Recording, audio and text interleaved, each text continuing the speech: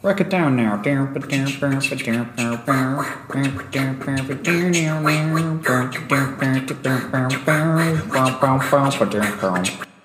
Hello, everybody. Welcome back. I am Ed. And I'm Jacob. And we are back to do a new podcast. It's been a little inconsistent with the quarantine and, this thing, what do they call it? Easter. Yeah. Took up a lot of time. Yeah, it turns out both of us had a little bit to do this last week. Yes, and it wasn't just Easter. There was Good Friday. We didn't do an in-service Monday, Thursday, but there were things around that people could do. And just kind of what will be part of the topic of this podcast is part of it was just adjusting to our new reality, what we can do, what we can't do, and even like figuring out what we can do and then trying to pull off what we think we can do. We did. And we did, yes. We pulled it off. What we could pull off. Yeah, no, it's been quite a while. This last week, so if you didn't know, we tried outdoor worship on the worst days so far in April, possibly including March too.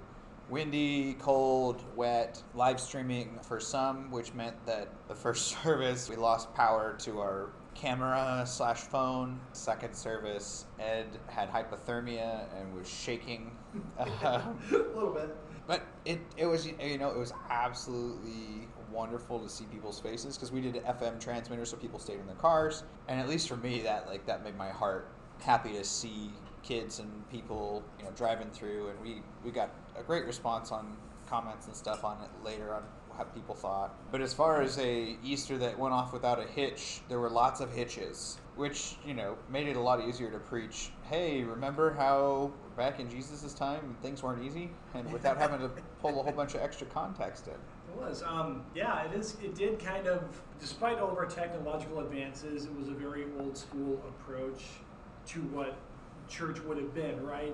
You were in a visible spot and a bunch of people came from their homes to gather around. We did windows up, separation. We were respectful of people's safety, but it was a gathering around a person talking about this event in this kind of backdrop that kind of looked like an empty tomb. So we really intentionally are not focused in on that symbolism as opposed to which isn't a bad thing, but I'm sure other people, there wasn't a lot of bright lights and flowers and the cascading white and all of those things which have been traditional hallmarks of an Easter service. We still had some lilies, but we went dark. Yeah. Not because it's morbid, but literally there was no sun, and it was a lot of we went the other way just kind of because that's what we had. Yeah, it was actively raining, but what it did too is it kind of peeled away all the extra stuff that you normally do on an Easter, which helped in some ways, and I think in other ways it didn't evoke nostalgia like a lot of Easters do. We didn't have the big choir numbers and all that jazz. There wasn't 50 Easter lilies up front. Although we did have some Easter lilies that we kind of packed into our 5-gallon buckets that were holding sand to hold down our awning. But yeah, it was to me, I think that was kind of a cool thing that it kind of peeled away the pomp and circumstance of Easter. In the end, I think we, based off of what we could figure, we served about the same number of people as we did the year before. Could have been a little bit more depending on how many people. That was an estimate based off of how many people were at each computer kind of thing. At the core, it was what it was, where it was a celebration of Jesus' resurrection, just toned down a little bit. Yeah, which, I don't know, making the word, making it real, Easter's real no matter how you celebrate it, and that's great, but it was, I had obviously never been a part of a service like that where it lent itself so much to the idea of the people gathering, not because we emphasize Jesus and the resurrection, the victory over death, and what hope that gives us going forward. And there was a whole undercurrent of hope in this worship too, but it was much more, I felt, geared towards the people who maybe had heard about the resurrection but didn't. What does that mean, right? We're not talking. We talked about the story, the readings from John, and Mary, the disciples who were there and saw it and believed. But we kind of ended up focusing on those people who may not necessarily be in the scripture specifically. What about the rest of the disciples and the followers and people who, when the word got out, they're like, okay, so he's gone. What do we do now? Because we would have asked Jesus for advice. And he's not there. And now they have to kind of carry forward. So I feel like that was kind of the theme kind of woven into just the setting, which was cool. Yeah, because we're essentially as a country right now in this Saturday moment. If you think about Friday was the death, Saturday was the morning time, and then Sunday was the resurrection. I mean, here we are in this space where we're kind of all in our own little tombs. We're sequestered away. And it's real easy to connect with the disciples who kind of huddled together and wondered if Rome was coming for them next. Or the Jewish Sanhedrin, however you want to see it, depending on which way you ascribe to who was the worst guy in the story. But, even after Peter and John believed in the resurrection, they still went home and kind of chilled. Yeah. Some of the disciples went out fishing. Some of them went on a walk, and they didn't do what they had done for the 3 years before that when they were following Jesus. Yeah. Which in this, I don't think, that's not like we're not indicting the disciples. I mean, if you put yourself in those shoes, this charismatic, incredibly wise person who, depending on how you want to interpret the Bible, legitimately has supernatural powers is in front, you tend to be a little braver because it's like, oh, Jesus will figure this out after 3 years of mind-blowing stuff, and then it's gone. You're like, I don't know what to do. I mean, it's there is that depression, grief, mourning, like you said, but it is that not just in the wake of this vacuum that happened when Jesus left. It's one of those things I don't think that, like, the Gospels don't speak of it much because that's kind of not the point of the Gospels and the story. But when you think about that what happened to people in that space of dude who had all the answers, who handled everything, pieced out. So now we don't know. Like, let's think about what he said, and we don't have the chronology of how long it took for them to get their stuff together, other than we count to Pentecost. But even that seems short. We do have some of the chronology, okay, because Paul's letters, at least, were written pretty recently after the resurrection. Some as early as they suspect within 10 years. So they got it together somewhat quickly there. But we don't have not like now where they checked in at this place and then they checked in there. But the equivalency, it was a pretty quick turnaround as far as the movement. I think one of the reasons we also don't see a lot of what happened next is that while they were gathering these stories, while they were spreading the good news, they really believed in those early days that Jesus was coming back tomorrow. Right. So it was, let's help as many people as possible, but nobody was sitting there because most of the disciples couldn't read or write. None of them were well educated. Well, okay, that's not fair. Maybe the tax collectors, maybe Matthew could have written. But it is more likely when they started to die, they realized, oh, we've got to have somebody to write these stories down. And so that happens 30, 40, 50 years later after all of this. And so you have this space where for a while they just thought it was going to happen tomorrow. They thought Paul's letter to the Thessalonians talks about this ascension idea, this where we really get the idea of a rapture is from Paul. And so the moment the resurrection it changed. I mean, it changed the way everyone did everything. And that was kind of one of the things that I appreciated from one of my professors, George Wiley, in college, was that he pointed out that there is one way that we know that the resurrection happened by reading Scripture without relying on Scripture itself, or without having to go out and have another writer tell us that was true. And we see that because in, I think it's Corinthians, Paul gives a list of people who witnessed Jesus' death and resurrection and saw him after he was resurrected. And so there's a list. So thinking about this, that we got to use some logic here, but so Paul doesn't just say believe. He says you should believe, and Peter, John, the disciples, the apostles, and these 500 people saw. So if you are doubting, go talk to one of them. And so here's the thing to know. If that had not worked, if they had, because you can guarantee you some of those people who read that letter went and checked. Because otherwise, I mean, if they were doubting, here's a way to figure out the answer to your problem. If that had been wrong, if they had checked and those people had not seen Jesus after his death and had not been witness to his death itself, then that letter would have been crumpled up and thrown in the trash. The movement would have stopped. And that's the thing that you see is that this was a massive change in how the Jewish people thought. To move from there is one God to a holy trinity, and also that Jesus was the Son of God, those paradigm shifts that changed because God wrought something pretty amazing, was only possible because of enough people witnessed the death and resurrection that they could essentially attest to this has happened. And you look at sociological factors, like a massive change, like moving from a one God to a three God system, which yes, 3 in 1, but in the rawest of forms, a lot of religious texts consider the Holy Trinity, three separate gods, even though we know them to be of one substance. Anyway, so there's this sense of if these things happened, and realistically, that sociological reality for something massive like that to change in a religion that was 1,000+ years old would have had to have been massive and society-wide. It couldn't just have been in a small town, or couldn't just have been in Jerusalem. It would have had to have been something that translated and pushed its way, made its way throughout Jewish culture at the time. And then, the fact that some people didn't and some people did convert isn't as big of a thing as a huge portion of folks started to follow the way, which is what it was originally called early on in the days, because they were the Jews who followed the way of Christ, which technically Christ is his title, not its last name. Right. Because Christ just means anointed one. Yeah, that's a great point, because we look at how in the wake of Easter, there's a lot of pondering, meditation, and what do we do from here?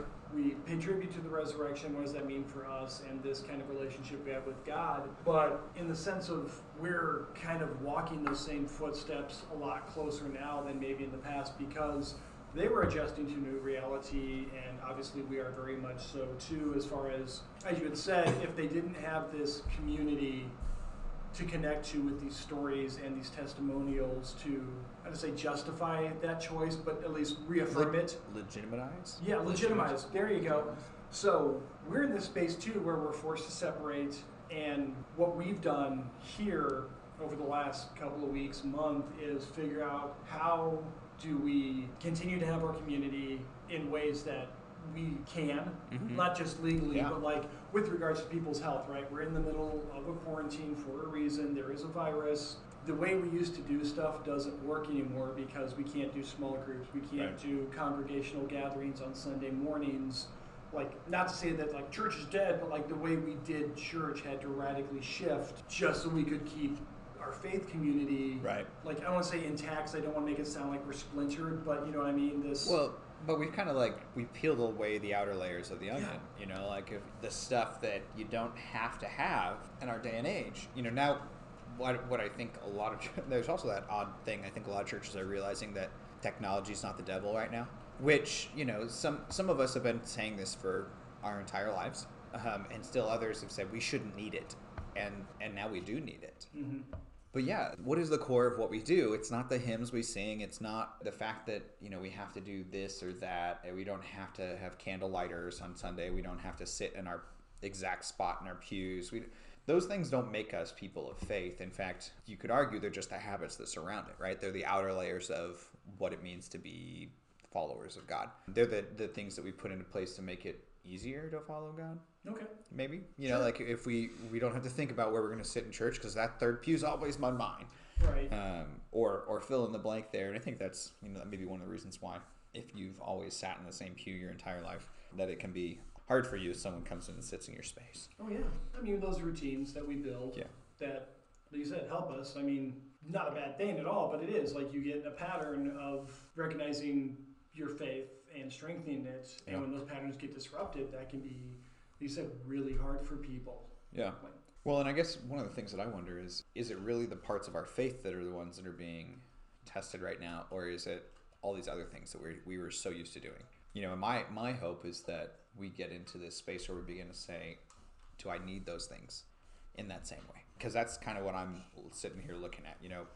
My wife and I, a lot of what we've done the last couple of weeks has been dreaming about what ifs, and that is almost as powerful to wonder about the fantasy of, we'd love to go to this place for our 20th anniversary, or we really want to gather with our friends, or fill in the blank for a lot of stuff. But then there's also this reality that we have time to have those conversations because we don't have anything else going on tonight. and we still have a lot of things that we have to do, but it's not, because both of us are still working, and so we have this space where we're blessed to be able to still have jobs and stuff when not everyone's got that. But do we need all these other things still? Do we need to do all that stuff? And I personally have gotten to the point where it's like, I think I should spend more time with friends and stuff. Maybe we don't need to have as many meetings. Maybe those are the questions I'm asking myself. How much of that was really running the church, and how much of it was what we were used to doing? Can we get some of that stuff done quicker, easier via technology, via distribution of resources, stuff like that? But it should be, that should be what in a perfect world or in a real world, can we peel away the things that we've always done to find find the core of what we're doing? And then, but that also leads us into places too where we find that some of the things that we have been using as habits have actually hindered our faith, or they've hindered our personal growth, or they've been masking other problems that we haven't been addressing.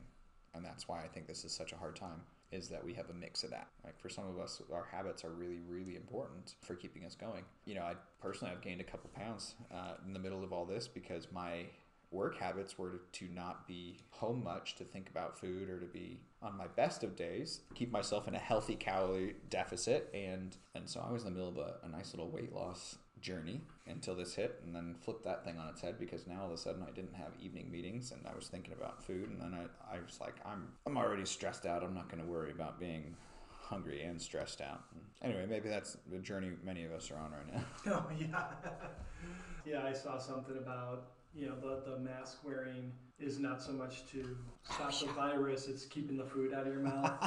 Wear your mask at home. We're not required to wear our masks at home to stop us from eating. There's this idea we were talking about before we started recording about in this time where you may have more free time, or the dust has settled enough, we're kind of adjusting to what our schedules look like now. Bible is chock full of stories of people dealing with uncertainty. It's kind of a relevant theme through the entire thing, Old and New Testaments, and if you have an Apocrypha or like other readings, like there's just one thing. People don't know what's going to happen next. How did they deal with it? So we had kind of bounced around the idea of, what would be some good stuff for people to read? And then you're like, the entire thing. Like, right. Not that you have to, you've got free time, read the Bible cover to cover, but literally anywhere you look, there's going to be a story about somebody dealing with uncertainty. Right. So that is at least reassuring that we have, some stories to draw on some other people and circumstance. But yeah, it's kind of one of those things we were talking a little bit about the writings of Paul, like you had said, and in the face of this brave new world that he was part of, still coming up against people who insisted in doing things in an old way, and there was a little bit of tension there in a lot of his writings. That I guess we want to give you a place to start, like look at the epistles, like the letters, Paul's letter to any of them. There's really good stuff in there about this. The throwaway term is culture war, but I don't want to say war because it's not this violent uprising, but this people staunchly defending the way we've always done things in the face of people but we have to try something new. Right. Like, that's very real in society right now. People we dealt with that in the early stages of trying to figure all this out. We had some suggestions and some criticisms and stuff about how we should do things differently. And some of those were incredibly helpful to be like, we didn't even think about that yet. In the middle of it, we also had to sit here and go, we're new to this too. Mm-hmm. And I think Paul was trying to lead when he was still trying to learn. It's kind of a weird place to lead from. Like, I don't really know what I'm doing, but I'm going to take some chances. Yeah. Which is a time, honestly, here or in our day and age where we should really have a lot of grace for folks who are, for everyone. Yeah. And having some of that, finding out things or noticing things that someone else could fix is not all that helpful until they need it. We need that. There are moments where it's like, man, we could really be better if someone would help us do this, or would point out a way we could do this better. But that doesn't mean it doesn't sting when someone tells you you're wrong or points out that you should have been sitting somewhere else, or or the thing you'd notice. Like I've seen a couple of those videos where you're like, oh man, what am I doing with my eyes? I do this little quirky thing when I'm recording that I don't notice half the time until you put me on a screen where my face is 3/4 of it. That just, oh my gosh. Yes. Right? With the things I never expected. In seminary I wasn't like, I can't wait until I'm running a video blog. But now I am. And, right, yeah, they didn't have the TV training in your seminary classes, really? Right. Why not? Well, and it's, there's that sense of honesty that I'd rather have in many ways. I just don't realize I get to see my own facial expressions as I'm talking, and I don't normally get to do that. So it's good, yeah, learning for everyone, but it is. And so there is, like, that idea, like, we need to embrace the change, which is never easy there are no such as perfect conditions, but even if things were normal or how they used to be instead of our new normal. Like change is hard under the best situation. Right. And now we're in this space where it's like mandatory. Like you got to deal with the fact that we're, I don't know if you've heard some of the backdrop of different people are starting to roll out plans for what they're calling reopening of commerce businesses and how that's going to look and what that's going to be, which in some ways, and I feel like this is a very good parallel to early Christian or way followers, messianic movements. Here's this new thing, we've incorporated it. Now how do we get back? Right. What's our strategy for making things normal, safe, like they used to be? Right. And there was a big push that Paul had said where you can't. Like there's a line that we've crossed that we can't go back to. Yeah. And I'm not. That may sound a little fatalistic as far as society goes, but I'm saying like this will permanently change us. Like it should. It should. If it doesn't, what's the point of going through this experience? Yeah, I see that, and I think we have those options. And to me, that's what we have to be thinking about. You and I as church leaders and people of faith, that we need to be thinking about what is the growth for this? What is the wisdom? What can we help? And then how can we invite other people into a deeper sense of God loves you, a deeper sense of God's with you at all the time? I hope people are praying more now. How do we invite that to create new habits so that when it's over, people are still praying more and not they go, oh, I remember back in 2020 when I prayed a lot. I haven't done that since. Right, and it is. But I'm one of those people, like I pray more now. And, I regularly I pray it as part of my job, but I found myself stopping and spending more time in contemplation prayer and more time reading scripture than I did in the past. Not because I didn't read in the past, but because now it's like I'm seeking, I need that wisdom, I need that hope. And so that's been a big part of my change. And so I hope that stays. Which means some of those habits. Maybe I've been asked to continue my morning devotional video things that I do, and this has been great because we should have seen this. We're staring at the whiteboard, going, "What are we going to do today?" Because even our paradigm has shifted. What will it leave us with? I think is the question, and I think all of us need to be asking ourselves that. This could be a time where even though it's painful, even though it's hard, even though it's sad that people are dying, and those things are really frustrating. There's this sense of grief and loss. It doesn't mean we can't gain wisdom from it. It doesn't mean it can't grow us. And I guess that's kind of my hope is that I can find something to take away, even though this has been the last month was pretty rough. I'm such a people person, get stuck in this sense of you can't go out. You can't spend time with people. It's kind of my go-to if I had a boring week to set an appointment with someone to go into town and have lunch or stop by somebody's house and have a conversation. That kind of stuff you just can't do anymore. Yeah, but what are we going to take away from this? I guess is that end question. Mm-hmm. You made a great point there, and I think that's maybe some people are thinking about it, but it might be on the back end since we're in a place where we're kind of forced and encouraged to focus on how we're dealing, a lot more introspection, a lot more isolation.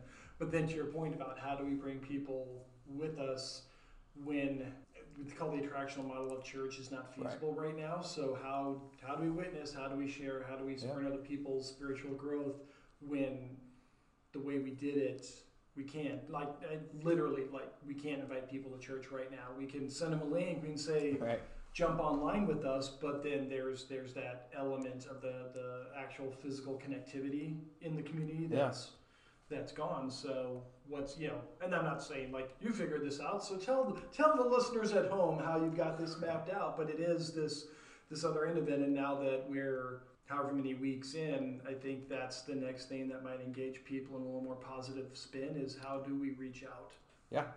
Yeah, so, and I tell you what we're doing, we've got some regularly scheduled Zoom meetings, some Google chats, we're text messaging, calling, emailing like everyone else is, but then like you had mentioned before in a conversation, if you've got a game subscription in a network, that's a thing, and people who are gamers know this is their community, but I've got friends I haven't seen in years. Right, but you know what's going on with them because we have played games together and talked in the middle of that.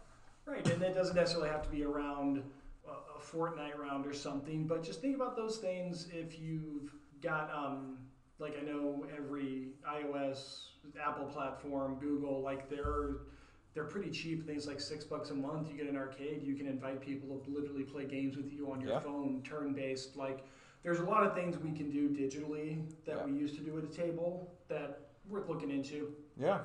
And at least this time it gives us something else or some other way to connect. Yeah, So- and that's ultimately, I guess, what we're talking about, right? Where are our connections Right. now, and what do those look like going forward, and we're all assuming that at some point we'll be allowed to go outside again. Right. Well, we Whether can go it's- outside. We just can't go anywhere Right, else. with people, I guess. So whatever, if we have to have our personal protection equipment on while Right. we're in groups, whatever those, if they do numbers still, those things, but then what does that look like? Do we all immediately, oh my gosh, people, let's go do that? Right. And No, I then- think it'll get rolled out little by little. Yeah. I don't think we'll be free of this until August. It's Mhm. my guess. My non-educated guess on this one. I have no.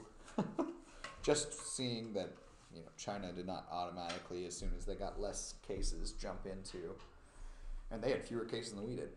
We do. So who knows?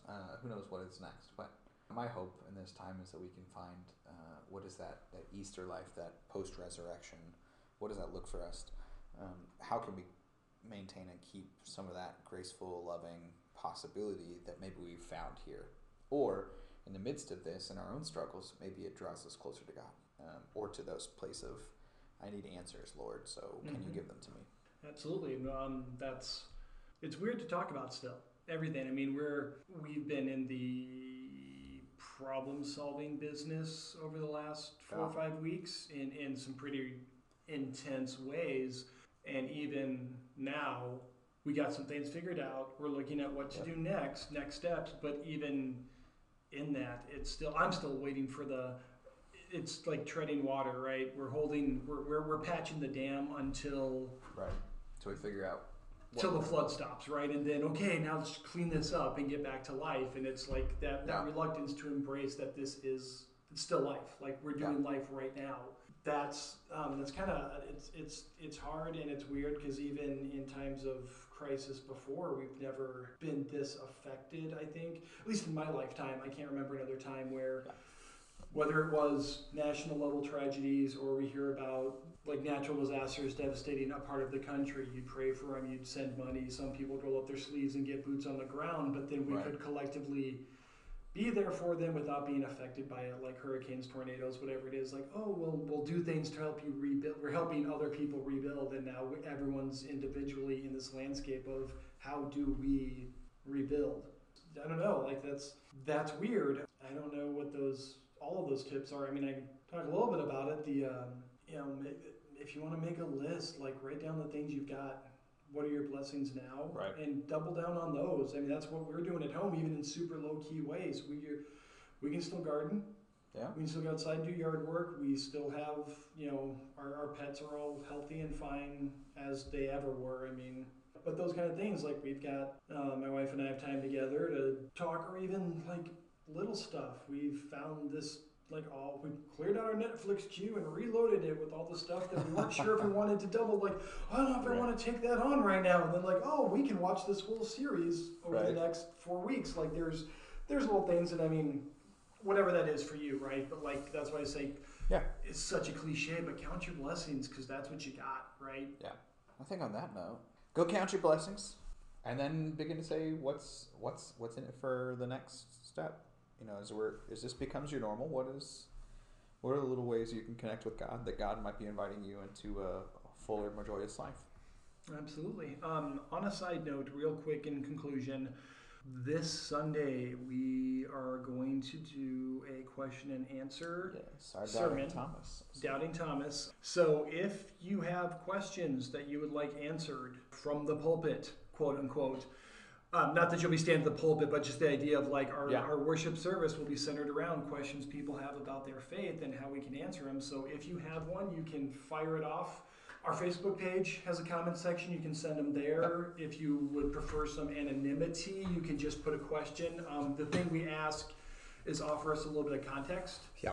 The first question I got, I actually needed context to know what they were asking. So, so let us know. We'd love to hear, don't just say Scripture says. If you know which one you're talking about, if not, just give this close to whatever quote you've heard. Google can help us out on that. But I want to answer your questions on Sunday.